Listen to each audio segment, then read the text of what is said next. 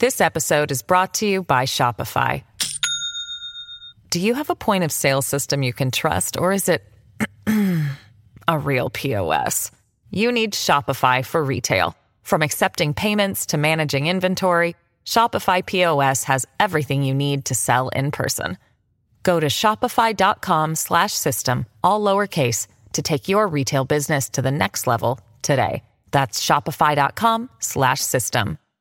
Hello, everybody. This is Marshall Poe. I'm the editor of the New Books Network. NBN listeners like to read books and buy them. So we thought we'd tell you that right now, our friends at Princeton University Press are having a remarkable site-wide sale. You can get 50% off books, including ebooks and audiobooks, with the code 50, F-I-F-T-Y, at checkout until May 31. You can save some real money on Princeton University Press books. I encourage you to go there and check it out.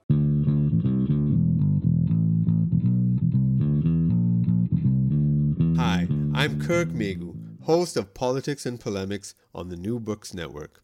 I also host my own podcast called Independent Thought and Freedom, where I interview some of the most interesting people from around the world who are shaking up politics, economics, society, and ideas. You can find it in the iTunes Store or on any one of your favorite podcast providers. You can also subscribe to my YouTube channel. Also, are you an academic that wants to get heard nationally? Check out my free training on 3 steps how to use your intellectual authority to become a media personality at becomeapublicintellectual.com. That's becomeapublicintellectual.com. You can find the links below. And now, on to this week's episode. Hi, today my guest is Greg Burris, author of the book The Palestinian Idea, Film, Media, and the Radical Imagination. It's published by Temple University Press in 2019. Welcome, Greg. Hi, thank you for having me. I'm so glad to be here.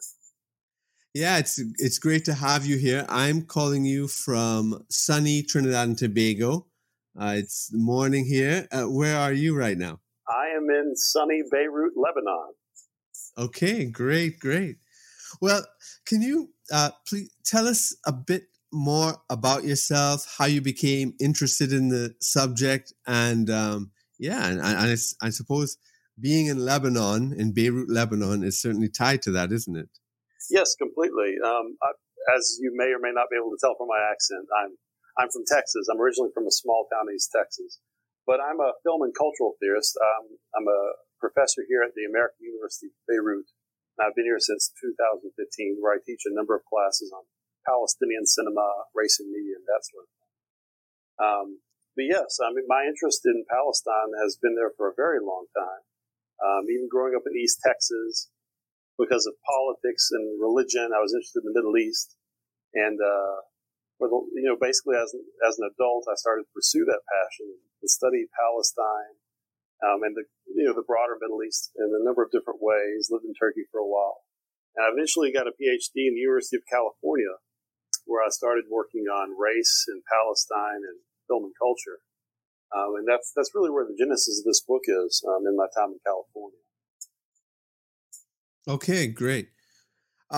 So can you tell us about the Palestinian idea, what you mean by it, and why is it important for people to know about it? Sure. Well, the Palestinian idea is just a little phrase that I found in the writings of Edward Said. When I was working at the very beginning stages of my research, I decided to just read as much Edward Said as I could. Edward Said, of course, being the famous late Palestinian academic, who is actually quite traditional. I mean, he was a British literary theorist, or literary scholar, who became very political in the aftermath of the 1967 war, in which Israel took control of Jerusalem and the West Bank. And he became most famous for writing the book Orientalism, and then a number of books of political essays about Palestine.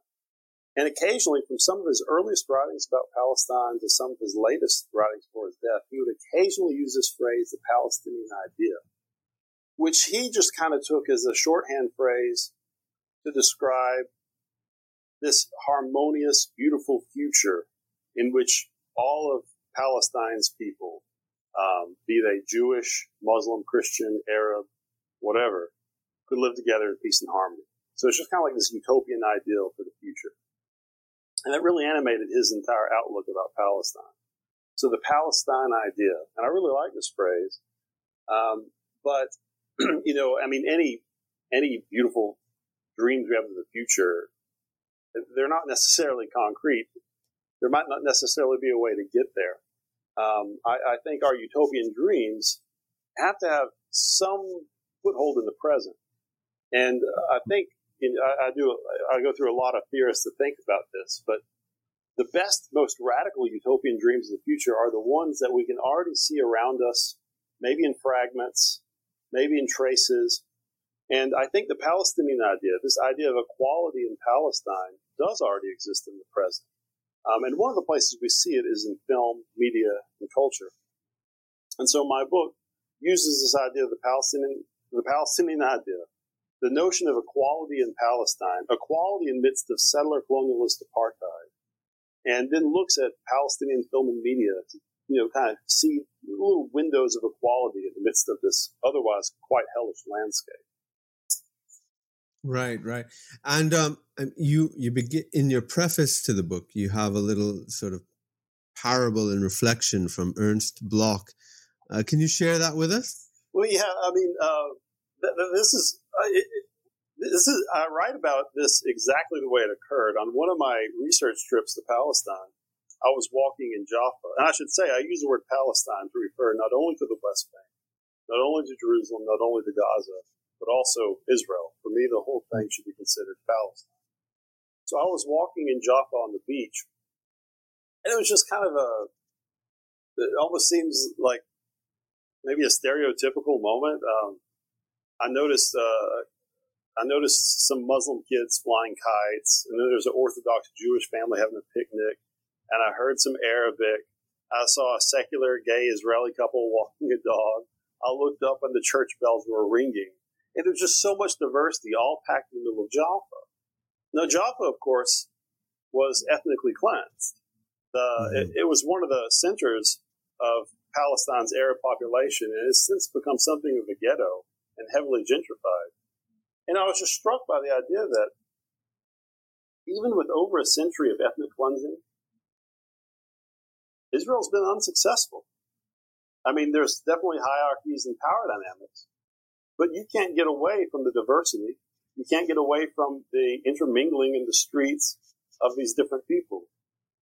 And it immediately reminded me of a strange parable I had read by Ernst Bloch, also written by his friend Walter Benjamin. It's a parable about what will the world look like when the Messiah comes. And a rabbi is asked this question, and the rabbi gives this very cryptic answer. It says that, when the Messiah comes, it's not that everything will change. It's just, that bush will stay the same and that rock will stay the same. But everything will just change just a little bit. The rock will stay in place, the bush will stay in place, but everything will just change very slightly.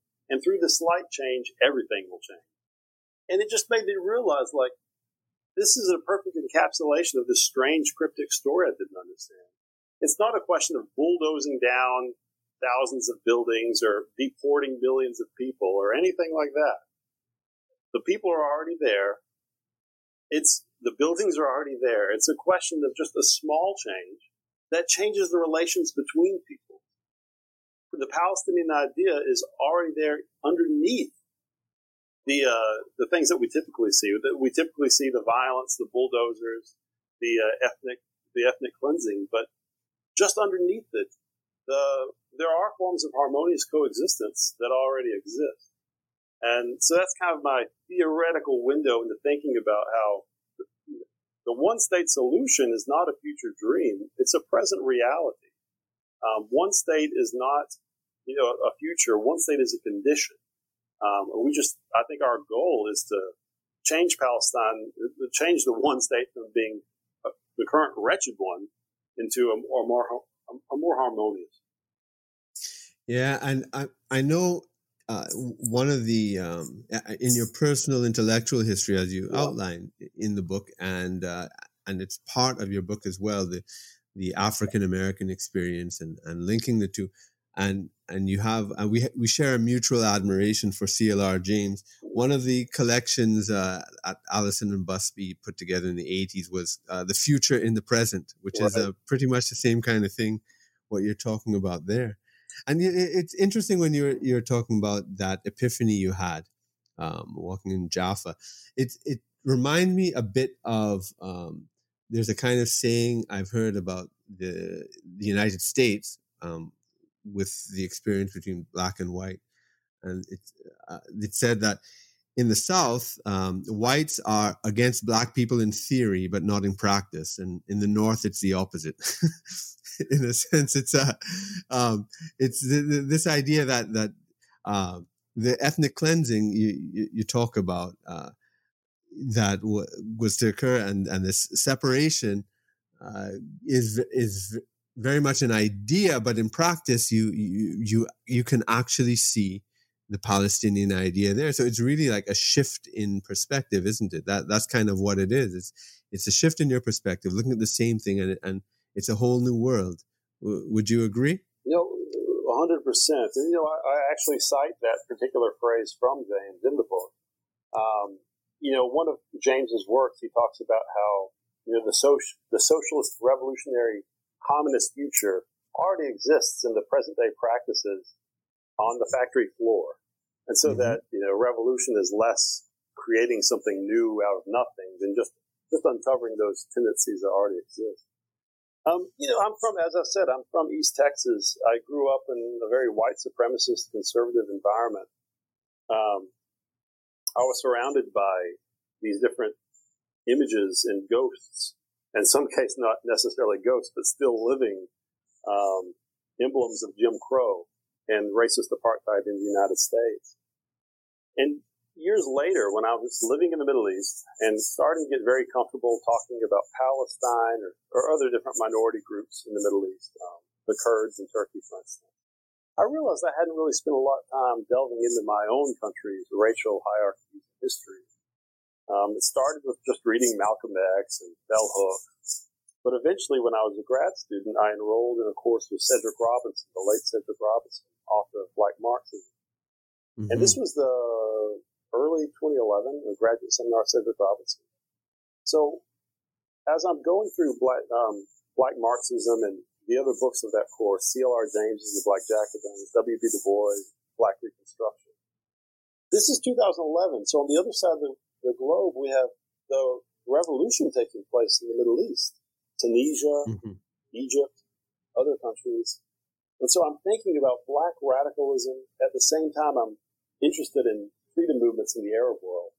And that coming together of black radical tradition, black radical thought with freedom movements in the Middle East. It's fundamental to the premise of my book.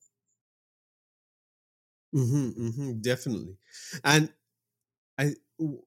one of the central ideas you have is about colonization, and I mean this relates directly to the sort of black discourse and political and cultural discourse in the United States, but that colonization is not just a physical, a military, and economic phenomenon, but a cultural one, a psychological one, and colonizing people's minds.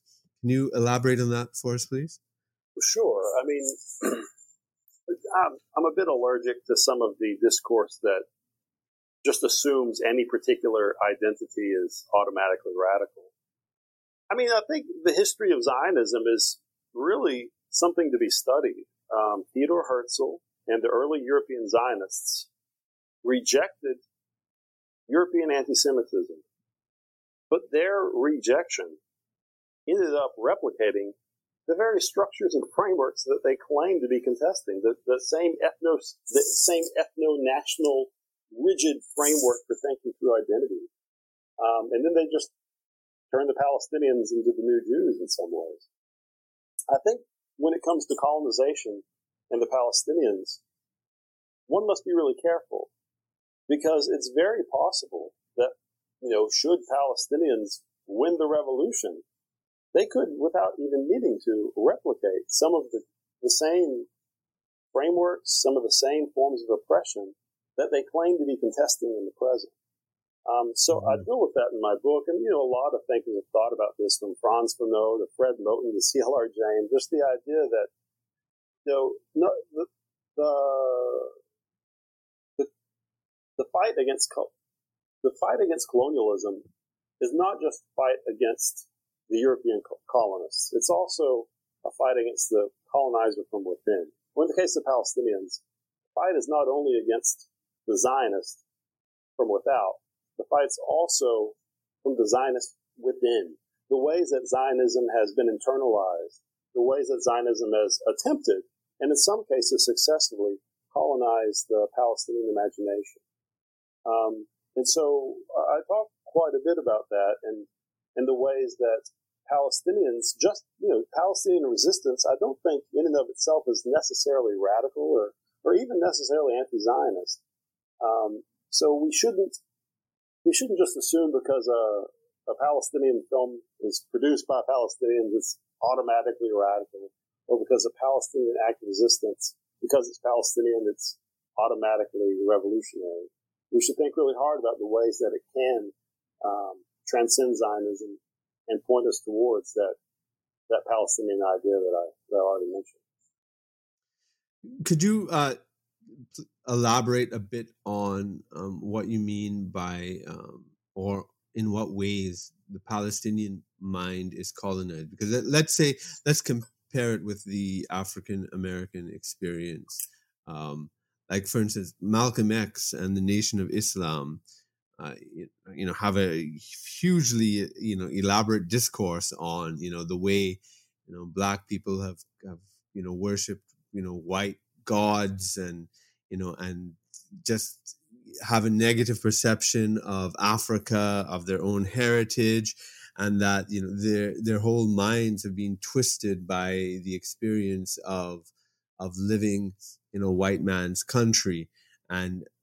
And so they have that kind of critique, but I don't think that could necessarily be, transposed to the Palestinian experience, because the Palestinians have been there for thousands of years, and it's a different historical, process. So can you kind of explain the parallel by what you mean? Yeah, I mean, I think the most obvious answer would be just the way that Zionism has driven a wedge between Jew and Arab. And that in the same way we think of Christian Arabs, Christian Palestinians, and Muslim Arabs or Muslim Palestinians as being, they're all Arab, they're all Palestinian. There was a place for Arab Jews or even Palestinian Jews. Zionism has driven that wedge and worked very, very hard to make that whole history of Arab Jewish civilization disappear. Even at the point of language, like if you read some textbooks and some discussions of the language that Arab Jews speak, which is Arabic, they call it Judeo-Arabic. It's not actually a different language. They've just given it a different name to further the separation between Jewish speakers of Arabic and non-Jewish speakers of Arabic. So, when you look at Palestinian discourse today, insofar, to the degree that Palestinians reject the Jews as being different as part of Israel, they are, I think, accepting the divisions that Zionism introduced to the region. Other concrete examples I briefly discuss in my book, for instance, one of the major priests in Nazareth, a man by the name of Gabriel Nadav.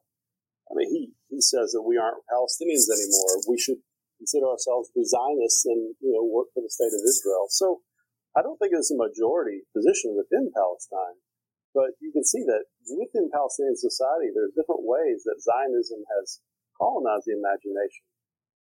And I think I think just accepting Palestinian resistance or the Palestinian works of art as automatically being anti-Zionist would be a mistake. Yeah, that's interesting, and it's a good example. It reminds me of even like the differences between Hindi and Urdu, the languages, and it's basically the same when you hear it, but Right. they're written different scripts. I mean, the Hindi speakers and Urdu speakers mutually understand each other, but it's written as though one is Muslim and one is Hindu and one is from Pakistan and the other is from India. And it's it's this artificial distinction because of the frameworks of division in that context. Yeah, that's very, very interesting there. Yeah. Right. And and so you're in terms of the politics, let's see. Well, your book is not so much about politics. It's about about film, media, etc. And before we get into some of the details of it, because it is very interesting, you make you have a couple of points you raise. One is the sort of debate about culture and politics and cultural politics, and is everything political? And if everything is political, then nothing is. And then you have you make a distinction between being anti-identitarian as distinct from being anti-identity. So can you explore and unpack some of those issues for us? Sure. Well, in thinking through my notion of the Palestinian idea, which again, I get the term and the general vision of society, I theoretically borrow from two other major thinkers. One is the French philosopher Jacques Rancière, and the other one is my late Professor Cedric Robinson, the theorist of the Black Riot tradition. And these three thinkers, Said, Rancière, and Robinson, they're writing about very, very different movements and different peoples. But I think theoretically there's a lot of overlap in that, which can be seen in the way they view politics and culture. I think traditionally people have drawn a big separation between politics and culture. Politics that's the ballot box, that's legislative bodies, it's political speeches. That's proper politics. In the case of Palestine, it's the negotiation table or the battlefield, the United Nations, these kinds of things. But and then culture would just be secondary to that. Culture could be folk songs, dancing, cuisine, whatever. It might be interesting, but it's not necessarily political. And I totally reject this division. In fact, I think if you're interested, as I am, in radical, emancipatory politics, truly liberatory politics, the place to look isn't the ballot box. The place to look isn't countless negotiations, but it's actually in culture. It's in the freedom songs that are sung. It's in the graffiti that announces the end of apartheid. It's in film. It's in media. And so the idea that culture is secondary to politics for me is actually almost the opposite of reality. If you're really interested in radical politics, the place to look is culture. That doesn't mean that all culture is radically political. It doesn't even mean that most of it is. But dreams of freedom, radical visions of another world, they don't arise out of acts of legislation or speeches by corrupt leaders. They come from the street. They come from poetry and art, film and media. And so all the thinkers I draw from really see culture as exactly this, as this place where we can start to think of alternatives to the existing world. Yeah, it's a very Saidian point of view, isn't it? Yeah, completely. Said, Robinson, Rancière, they all really taught me this way of looking at culture. Yeah. And could you just explain a little bit about your concern to develop an anti-identitarian perspective without being anti-identity? Yeah. So, there's this phrase I mentioned in my book. Said mentioned it many times in in his book, Culture and Imperialism, and several other places as well.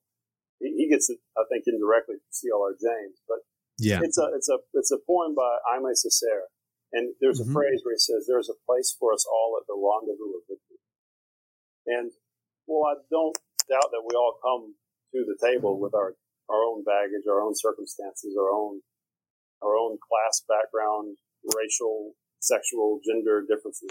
I think there is a place for us at that table. There is a place for all of us in the revolution, despite those differences. And that's part of Said's vision, and I very much agree with it. It's the idea that even though there are problems and forms of oppression that are about identity, I don't think the solution means partaking in yet even more identity. I think the solution has to find a way to transcend that identity. And in the case of Palestine, it means simply that. Any kind of solution to Palestine that is aggressively and rigidly Muslim or aggressively and rigidly Christian or even aggressively and rigidly Arab is ultimately going to cause more problems down the line. I think there's a certain ecumenical universalism in the Palestinian idea that must be preserved at all costs. Yeah.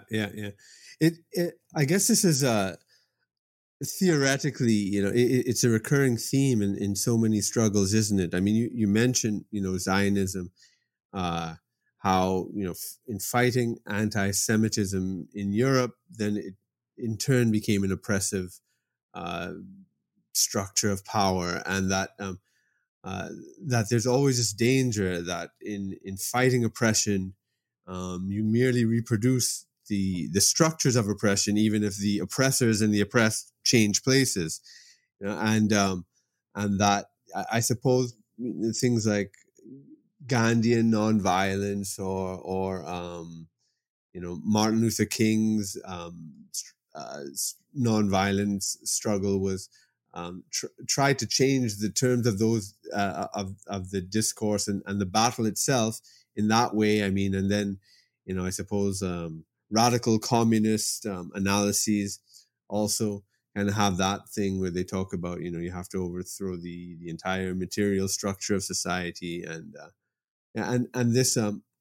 this ecumenical vision, which you say is part of it's part of the Palestinian idea. It exists. It's not something you're just making up theoretically that you wish could happen, but it's something you're seeing in film, and that's really sort of the bulk of your book, isn't it?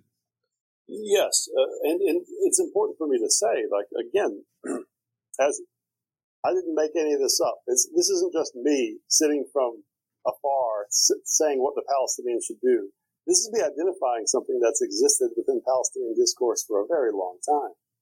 A lot of Americans, people in the West, they look at the history of Israel and Palestine, and they have a very false view. They see like an offer that was put before the Palestinians and the Israelis to partition the land. And when the Palestinians largely rejected that, and the Israelis accepted it, I think a lot of Americans think this is like some form of anti-Jewishness or some form of anti-Semitism on the part of the Arabs. But it was actually a call to share the land. The idea from the early 20th century amongst the Palestinians wasn't to just reject completely the arrival of Jews, but it was to reject the idea of settling the land and colonizing it and separating it. The Palestinian idea, this ecumenical vision, is a Palestinian idea. It's not my idea. It's a Palestinian idea. And it's existed at least as long as Zionism itself has existed, perhaps even longer. So I just want to make that point that this notion is old. And yes, go ahead. No, I think it's important to explore. I mean, now this kind of takes us a little way from the heart of the content of your book, but it's an important idea to explore. The idea that in Palestine, Israel, a single state, somehow that's wrong, and what is right is having segregated, separate, lands and identities. It's amazing, I think, that liberal Western secular states, promote this idea when they would not accept it in their own countries. Like, they think the Nation of Islam are, totally beyond the pale for suggesting that African Americans should have their own homes, or, yet, they would say in Iraq, the Sunnis and the Shiites and the Kurds should be separate. What's your explanation for that almost schizophrenia in terms of solutions to ethnic problems? I don't know that I have an explanation for you. Yeah, but it is striking how some of the discourse in Israel, it almost seems like copy paste from Jim Crow. Like even when Ehud Barak, who, as you'll recall, was seen as kind of a liberal figure. I mean, he took over the reins after Netanyahu during the Oslo years. And he was seen as being a more moderate Zionist voice. His campaign slogan was "Us here, them there." One of his campaign slogans was explicit segregation. I think this impulse towards segregation and separation is an extremely problematic one. To quote Franz Fanon, there is nothing ontological about separation. It's a very oppressive and violent ideal, and unfortunately, a lot of the Palestinian leadership bought into it during the 90s, particularly Yasser Arafat, and I think that discourse is going away more and more. Yeah, it's just such a nonsensical solution. One thing is like people who have never been to Palestine, it's all abstract. They don't realize how small the land is and how interconnected it is. But when you go there and you see it, it's just even the idea of really carving out two separate states in that little piece of land is just absolutely ludicrous. And people like me, people who hold on to the Palestinian idea, the idea of one democratic state for everybody, we might be called the utopians and the dreamers, but to be perfectly honest, the idea of carving up two separate states, that's the crazy, fantastical dream. That's the fairy tale. I'm the realist. People like me are much more realistic. This episode is brought to you by Shopify. Do you have a point of sale system you can trust, or is it a real POS? You need Shopify for retail. From accepting payments to managing inventory, Shopify POS has everything you need to sell in person. Go to shopify.com/system, all lowercase, to take your retail business to the next level today. That's shopify.com/system. Yeah. I mean, that's very, very, that's very true. I mean, the way people have accepted this, this idea of separating people, that, that has to be done with such force, with such brutality. And as you say, fails in practice, yet that is seen as the realistic option. Right. Now theoretically, it is kind of, it floats between the idea of anti-identitarian and anti-identity, or pro-identity, in the sense that you don't want to erase people's identities, yet at the same time you don't want to push for a hard segregation either, right? So it's a fine line to walk sometimes.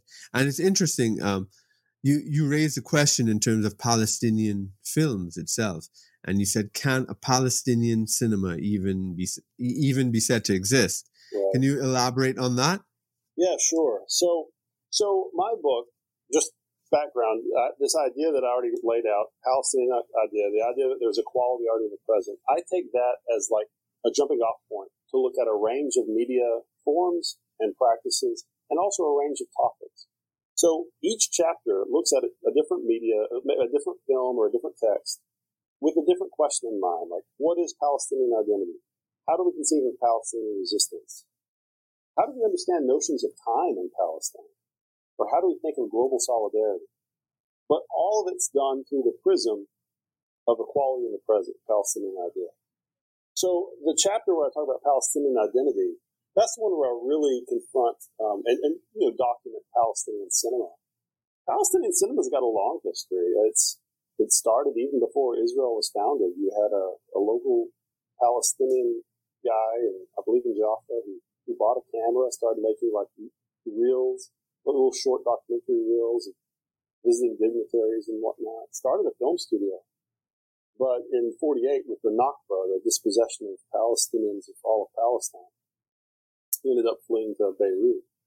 And he was discovered years and years later working as a plumber in the Shatila refugee camp. So, in a sense, the father of Palestinian cinema was, after the Nakba, his entire practice of filmmaking was destroyed. So, despite this whole history of Palestinian cinema, there is a lingering question, and that question is, does Palestinian cinema even exist? And just a sort of detailed, more factual question about this thing. Are there like Palestinian? Is there a network or an infrastructure for showing Palestinian films? I'll just tell you, this morning I was talking about that in Trinidad and Tobago here on the radio, and how although we have Trinidadian filmmakers, theaters don't really, cinemas don't really play the movies. You don't see it on TV. There's no network to even develop such an industry. What about for the Palestinians? Is there a place where Palestinians can look at Palestinian films? Is there that, industry in that sense? Or are they flooded by Arabic language films from other countries? Yeah, I mean, the answer is yes and no. I mean, there is no centralized, fully developed, functioning film industry at all. There are a lot of grassroots and independent initiatives and companies trying to promote and trying to help, the development of Palestinian film. And there's a lot of different film festivals throughout the world that are dedicated to Palestinian film in France. Right. And even in Houston, Texas, there's an annual Palestinian film festival. So when you say, do Palestinians, watch these films, part of the problem is, which Palestinians are we talking about?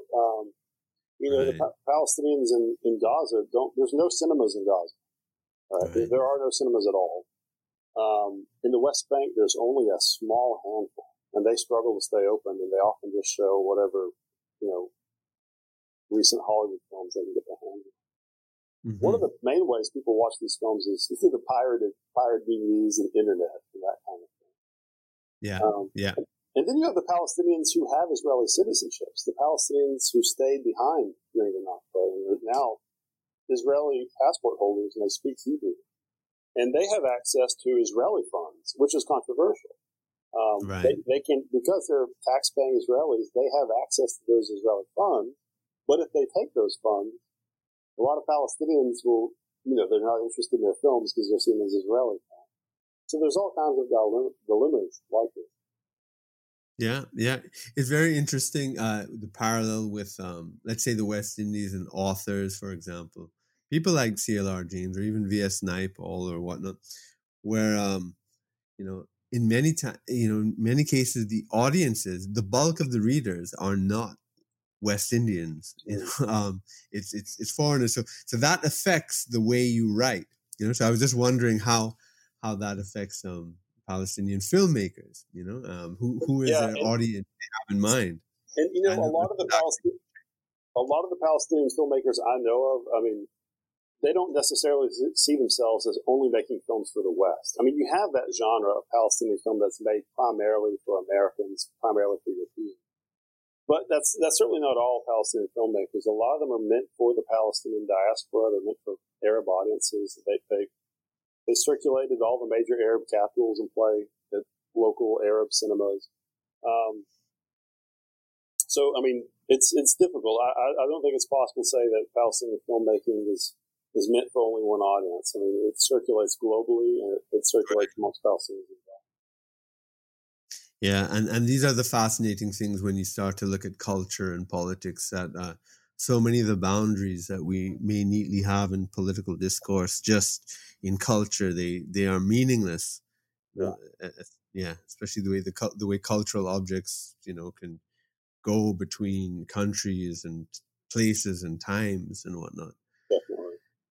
Yeah, and speaking of time, and you mentioned it just now. I think it's an interesting and very important concept. The idea of Palestinian time. I mean, you write a lot about it and speak a lot about it in your book. Can you just briefly, get into that for us here? Yeah, I mean, well, people talk about the way that Israel steals Palestinian land all the time. We talk about it. Palestine is being colonized, settlements are being built, walls are being built, roads are being built. But I thought it was important to talk about how it's not only the land that's being colonized, it's also time. And I mean that in several different ways. First of all, it's just Israel is stealing time in the sense that they project the Palestinians into the past. They've just got classical European anthropological discourse. They're the native primitives who exist in some timeless, barbaric age. Meanwhile, the Israelis see themselves as being fast-paced and modern and living in the present. So there's that kind of discursive projection of the Palestinians in the past. A second way that their time is colonized is through all the different ways that Israel has made Palestinian life slow down. You have to wait at checkpoints. Don't necessarily know if you're going to get permission to cross through a particular gate or a particular border. Life is a lot slower if you're in the West Bank than if you're in Tel Aviv. And then the third and final way that I see how Israel has colonized Palestinian time has to do with the Nakba itself, which is with the 1947-1948 destruction of Palestine, the raising of more than 400 villages, the deportation of some 700,000 Palestinians. It's like time itself stopped. And lots of Palestinians talk about this. They talk about how it's with that event, time never continued. The calendar just stopped on that day. And people, even now, all these years later, sometimes live in the mentality as if the Nakba is still ongoing. So, yeah. To make us, in a nutshell, I described these three different ways that Israel colonizes time. But then I asked the question, is there a form of Palestine time, is there a Palestinian clock that cannot be adequately captured by Zionism? And that's like this more utopian notion of the future. Ways of thinking through Zionist forms of time and thinking about the future already in the present. And this is particularly the chapter I draw on your hero, C.L.R. James, and several other thinkers to, conceive of this Palestinian time, which I then discover in this beautiful documentary called My Love Awaits Me by the Sea, by the Palestinian director Mais Darwaza, which it's a beautiful documentary. There's so many documentaries about Palestine that concentrate on the oppression, concentrate on the stealing of land and these kinds of things. But this documentary is really about Palestinian dreams and how do Palestinians in the present continue to nurture utopian dreams about the future. And so I see this documentary as, kind of expressing this future already in the present. Right. Now, you mentioned that film, My Love Awaits Me by the Sea. For our listeners, and I suspect the vast majority of the listeners, I would have to include myself among them, not familiar, not a connoisseur of Palestinian cinema. What are some of the more important Palestinian films in your opinion, and why are they important? Okay, so there's 4 films I discuss in detail in my book. So 2 of them are by a Bethlehem filmmaker named Anne-Marie Jasser. One's called Salt of the Sea. One's called When I Saw You. And I believe they're both available streaming on different sites like Netflix. They're easy to get your hands on. The third one that I talked about is My Love Awaits Me by the Sea. And as far as I know, that one has not been distributed. That one's a little bit more difficult to find. It's a festival film. And then the fourth one I talked about in detail is Paradise Now, which was the first Palestinian film to get shortlisted for an Oscar in Best Foreign Language Film. It's not my favorite film I discuss in my book, but it is still very significant. And when are these films made? Like what years? They are all, I think the most recent of that bunch is probably, if I remember the date correctly, is When I Saw You, which is, I think, from 2013, 2014. Okay. Yeah. You know, I mean, Palestinian film is, several different authors have put it into 4 different periods of filmmaking.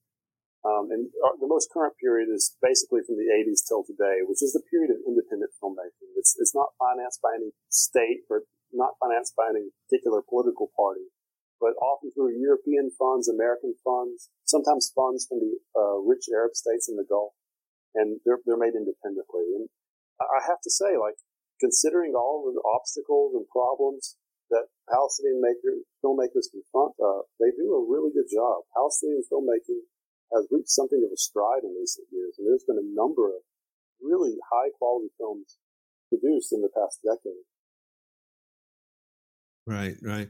And in terms of you're talking, when we were talking about Palestinian time, and then I suppose how it's treated in these films, you explore. I think the way that most people might think of it when you first mention it, and it's what I thought about, is the contestation over history. Like, so when does time begin? Is it from the Bible and Moses, or is it from something more historical, like 1948? And what are the important points in this timeline? So for the Zionist imaginary, of course, the Holocaust is the major event, and whereas in a Palestinian timeline, it might be, but in a very different way. So do these things feature very prominently in the films you mentioned? Well, the Nakba is always kind of lurking in the background, even if it's not directly mentioned. It's hinted about. The Nakba is always there. In fact, one of the films I discussed, Salt of the Sea, it's a film set in the present, but as I argue, just traces of the Nakba are everywhere. The main character is riding a bus, and she's looking out at all the rocks that aren't just rocks, of course. They're the remains of depopulated villages. So there's a way in which the Nakba just permeates the film. And that's true for a lot of Palestinian films. There's kind of reminders of 1948 as this moment where the entire Palestinian nation went under complete tragedy as a result of Zionist colonialism. Right. And well, this is interesting too, and it's one of the themes you talk about in depth in your book about visibility, Palestinian visibility, and you make an important observation for us. There are some people who argue that the Palestinians are invisible in the global media landscape, but others suggest that they're hypervisible, that you always see them, and then you take off from there. So could you just elaborate a bit on that, because it's an interesting observation? Yeah, when I was researching this chapter, I found it interesting how people on both sides of the aisle, people who are very pro-Palestinian, people who are very Zionist, sometimes they would see the Palestinians as being invisible, and sometimes they would say they're hypervisible, they're everywhere. And so that whole debate about how Palestinian media presence, I think, is a bit faulty, because sometimes you have this notion where it's like the Palestinians have been missing from global narratives. And so our goal, as either as Palestinians or people who sympathize with the Palestinians, our goal is to restore them to global media narratives. But that's false, because the Palestinians are often in global media narratives. Their image might not be controlled by the Palestinians. They might be depicted as bloodthirsty terrorists. They might be treated to like an Orientalist gaze. But visibility alone doesn't necessarily guarantee a correct politics. Well, in some global narratives, the Palestinians are hyper-present. They're there, But the Palestinians don't necessarily have control over those images. They're there, but they're there only as terrorists. It's like, right. The Orientalist nightmares about what Palestinians are. So it just struck me that it's. I don't think our right attitude or our right goal should be just putting Palestinians in a media narrative. Their presence alone does not guarantee correct politics or radical politics. So the question isn't visibility so much. The question is visuality. The question is not, are the Palestinians seen? The question is, how are they seen? And so I think these films are interesting because it's not just about putting Palestinians on the screen. It's about how they put the Palestinians on the screen and how they tell those stories. Yeah, definitely. And I suppose a lot of it, and a lot of the power of film and culture is when it humanizes people who have been, put in a political discourse of caricature. And yes, but I still have hesitations with that because, my feeling is if your goal, let's say your goal, you're a Palestinian filmmaker, you want to help the Palestinians out, and you're concerned with Western audiences. And so your goal is to humanize the Palestinians. So my problem is, if somebody doesn't think you're human, I'm not sure a film is going to change their mind. Like, that's a pretty hard thing to get a Western Orientalist racist to suddenly see you as human. So, and then, best case scenario, at the end of the film, you've only proven that Palestinians are human. So I think the better approach, and this is something that Anne-Marie Jassir talks about in some of her interviews, is to start from the premise that Palestinians are human. You don't have to prove it. Just start. Just assert it. Yeah. Assert that they're human. And then you have that humanity of the Palestinians, but then you can actually have much more interesting stories that address a lot more issues. That's right. Exactly. Yeah. So where you can now start to identify the struggles, the problems, and whatever as something that you could put yourself in their shoes. Yeah. And what, an interesting thing I'd like to, a last point that you have in your book, your sort of last, if you want to call it meditation, about the African American struggle, linking with the with the Palestinian struggle, especially now with the George Floyd and the Black Lives Matter movement and what's going on worldwide, starting in the States being the epicenter there. It's very, there are so many issues there, about the similarities between the struggles, the differences, and then even the way African Americans have used the discourse of Zionism in their own struggle.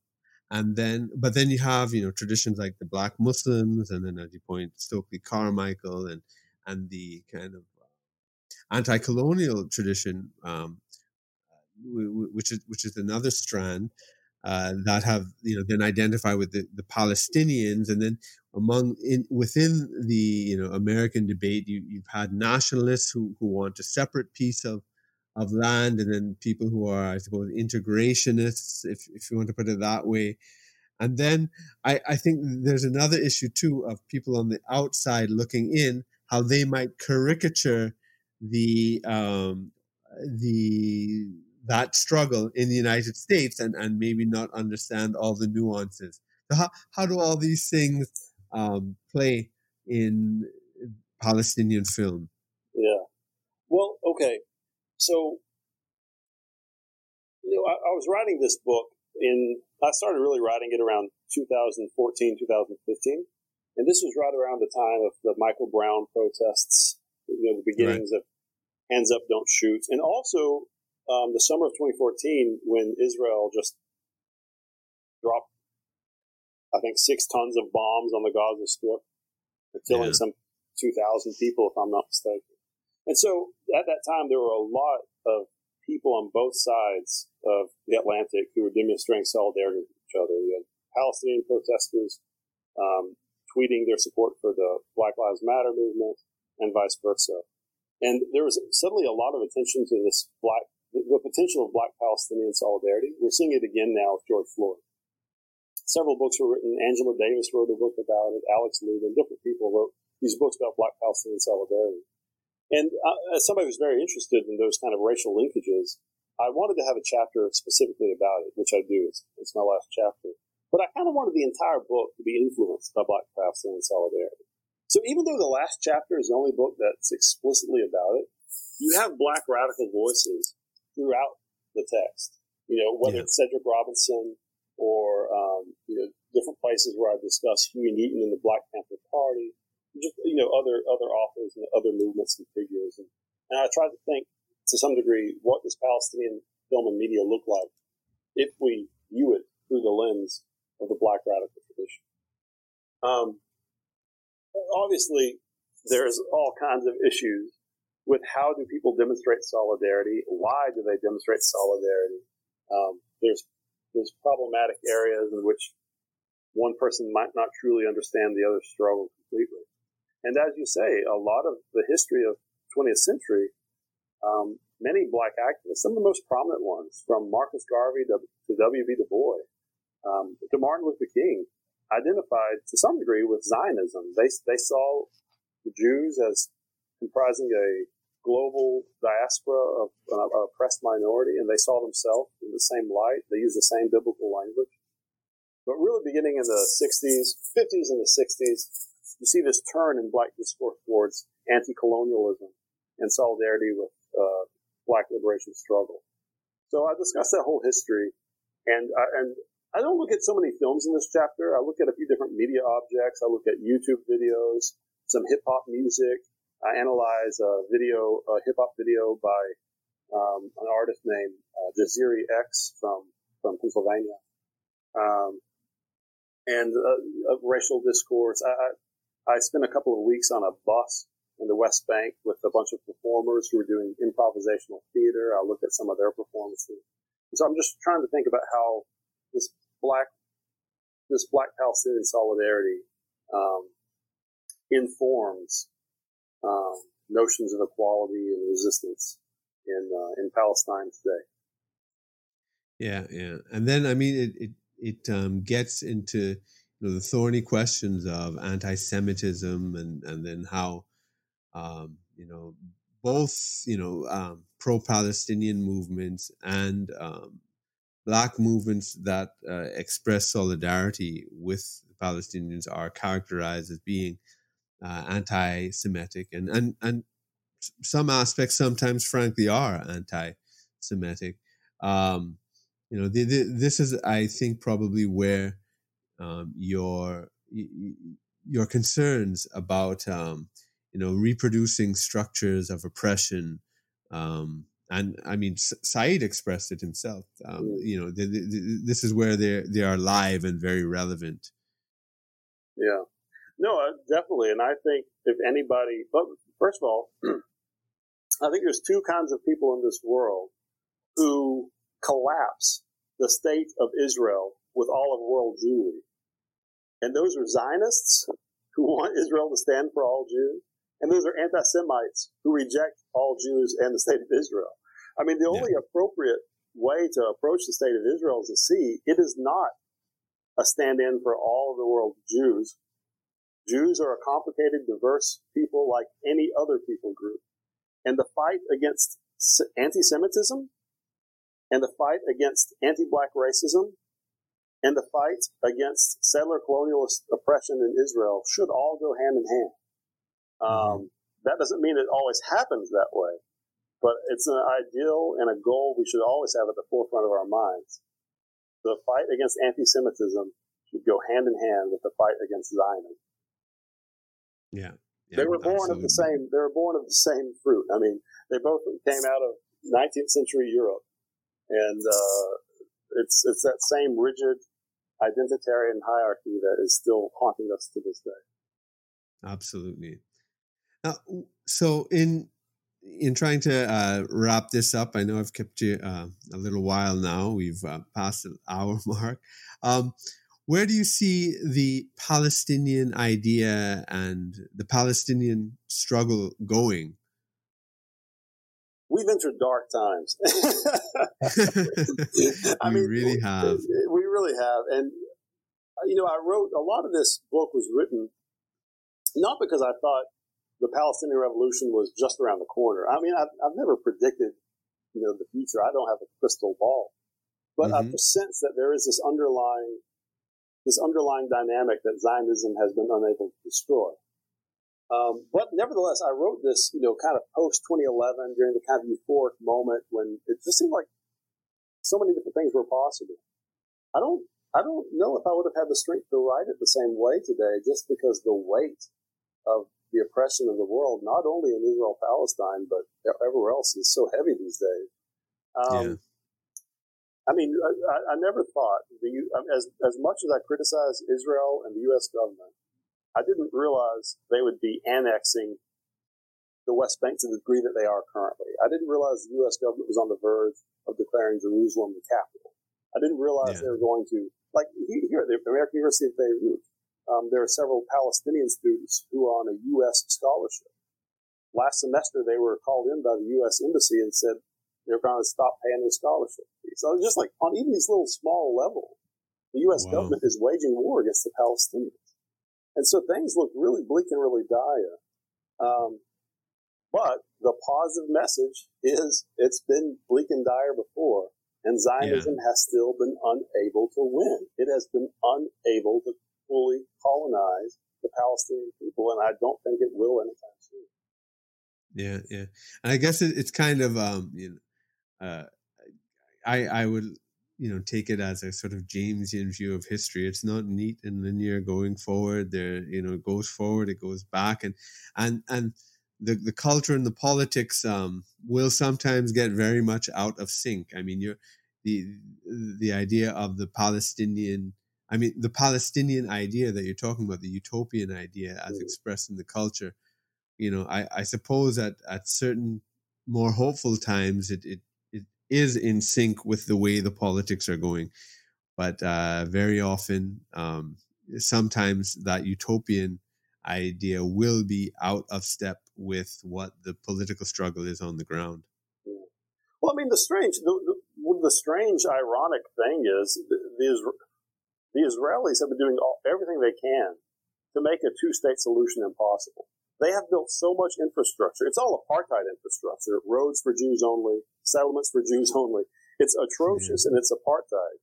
But they are making they're making it obvious to everyone that one state is the only way to go. It's just a question of transforming that one state from a racist apartheid state, which it currently is, to a simple democratic binational state. As they used to say in South Africa, one person, one vote. We're not that far off from that being the battle cry in Palestine. And that one small little change, to return to Ernst Bloch, that one small little change will transform everything. It'll be a revolution. So we shall see. Maybe they're digging their own grave by acting so aggressively. Yeah. That would be one of the beautiful ironies of history, wouldn't it? Hopefully. So what message would you like to leave your readers with after they go through your book? Well, I'm just trying to hint at this idea of the Palestinian idea. Like, it's not an encyclopedic work, but when I go to the library or when I go to the bookstore and I look at what's being published on Palestine, and there's a lot of wonderful, good works being published, but it bothers me how much the authors are focused on Zionism's victories, whether it's about the Nakba or about the settlements. It's always about Zionism's victories. And I think it's an insult to Palestine to limit Palestine to the history of Israel's victories. I think we really need to recenter our minds and our attention on Palestinian liberation. And Palestinian liberation is real. It's every bit as real as Israeli oppression. So that's what I would like to contribute, I think, more than anything, to Palestine studies, reminding us that Palestinian liberation is not just some fairy tale dream. It's something that's materially real in the cracks and crevices of the present order. And I would like to see more people take it seriously and not just as a hype dream. Yeah, I think that's an excellent perspective, and it's something that could be transposed into many other contexts as well. And instead of looking at being defeatists in the face of power, see see how the alternative utopian futures are actually existing now. And yeah, you've done a really good job with that. Well, thank you very much. Thank you. Yeah. Well, thanks so much for this interview. It's been really informative and enjoyable. Well, the pleasure was all mine. I really appreciate it. Once again, the book is The Palestinian Idea: Film, Media, and the Radical Imagination. And we've been speaking to the author, Greg Burris. It's been a pleasure. Thank you very much. That's all for Politics and Polemics this week. If you like this, remember to check out my other podcast, Independent Thought and Freedom, and subscribe to my YouTube channel. Also, if you are an academic and want to get heard nationally, check out my free training at becomeapublicintellectual.com. Thanks, and see you next week.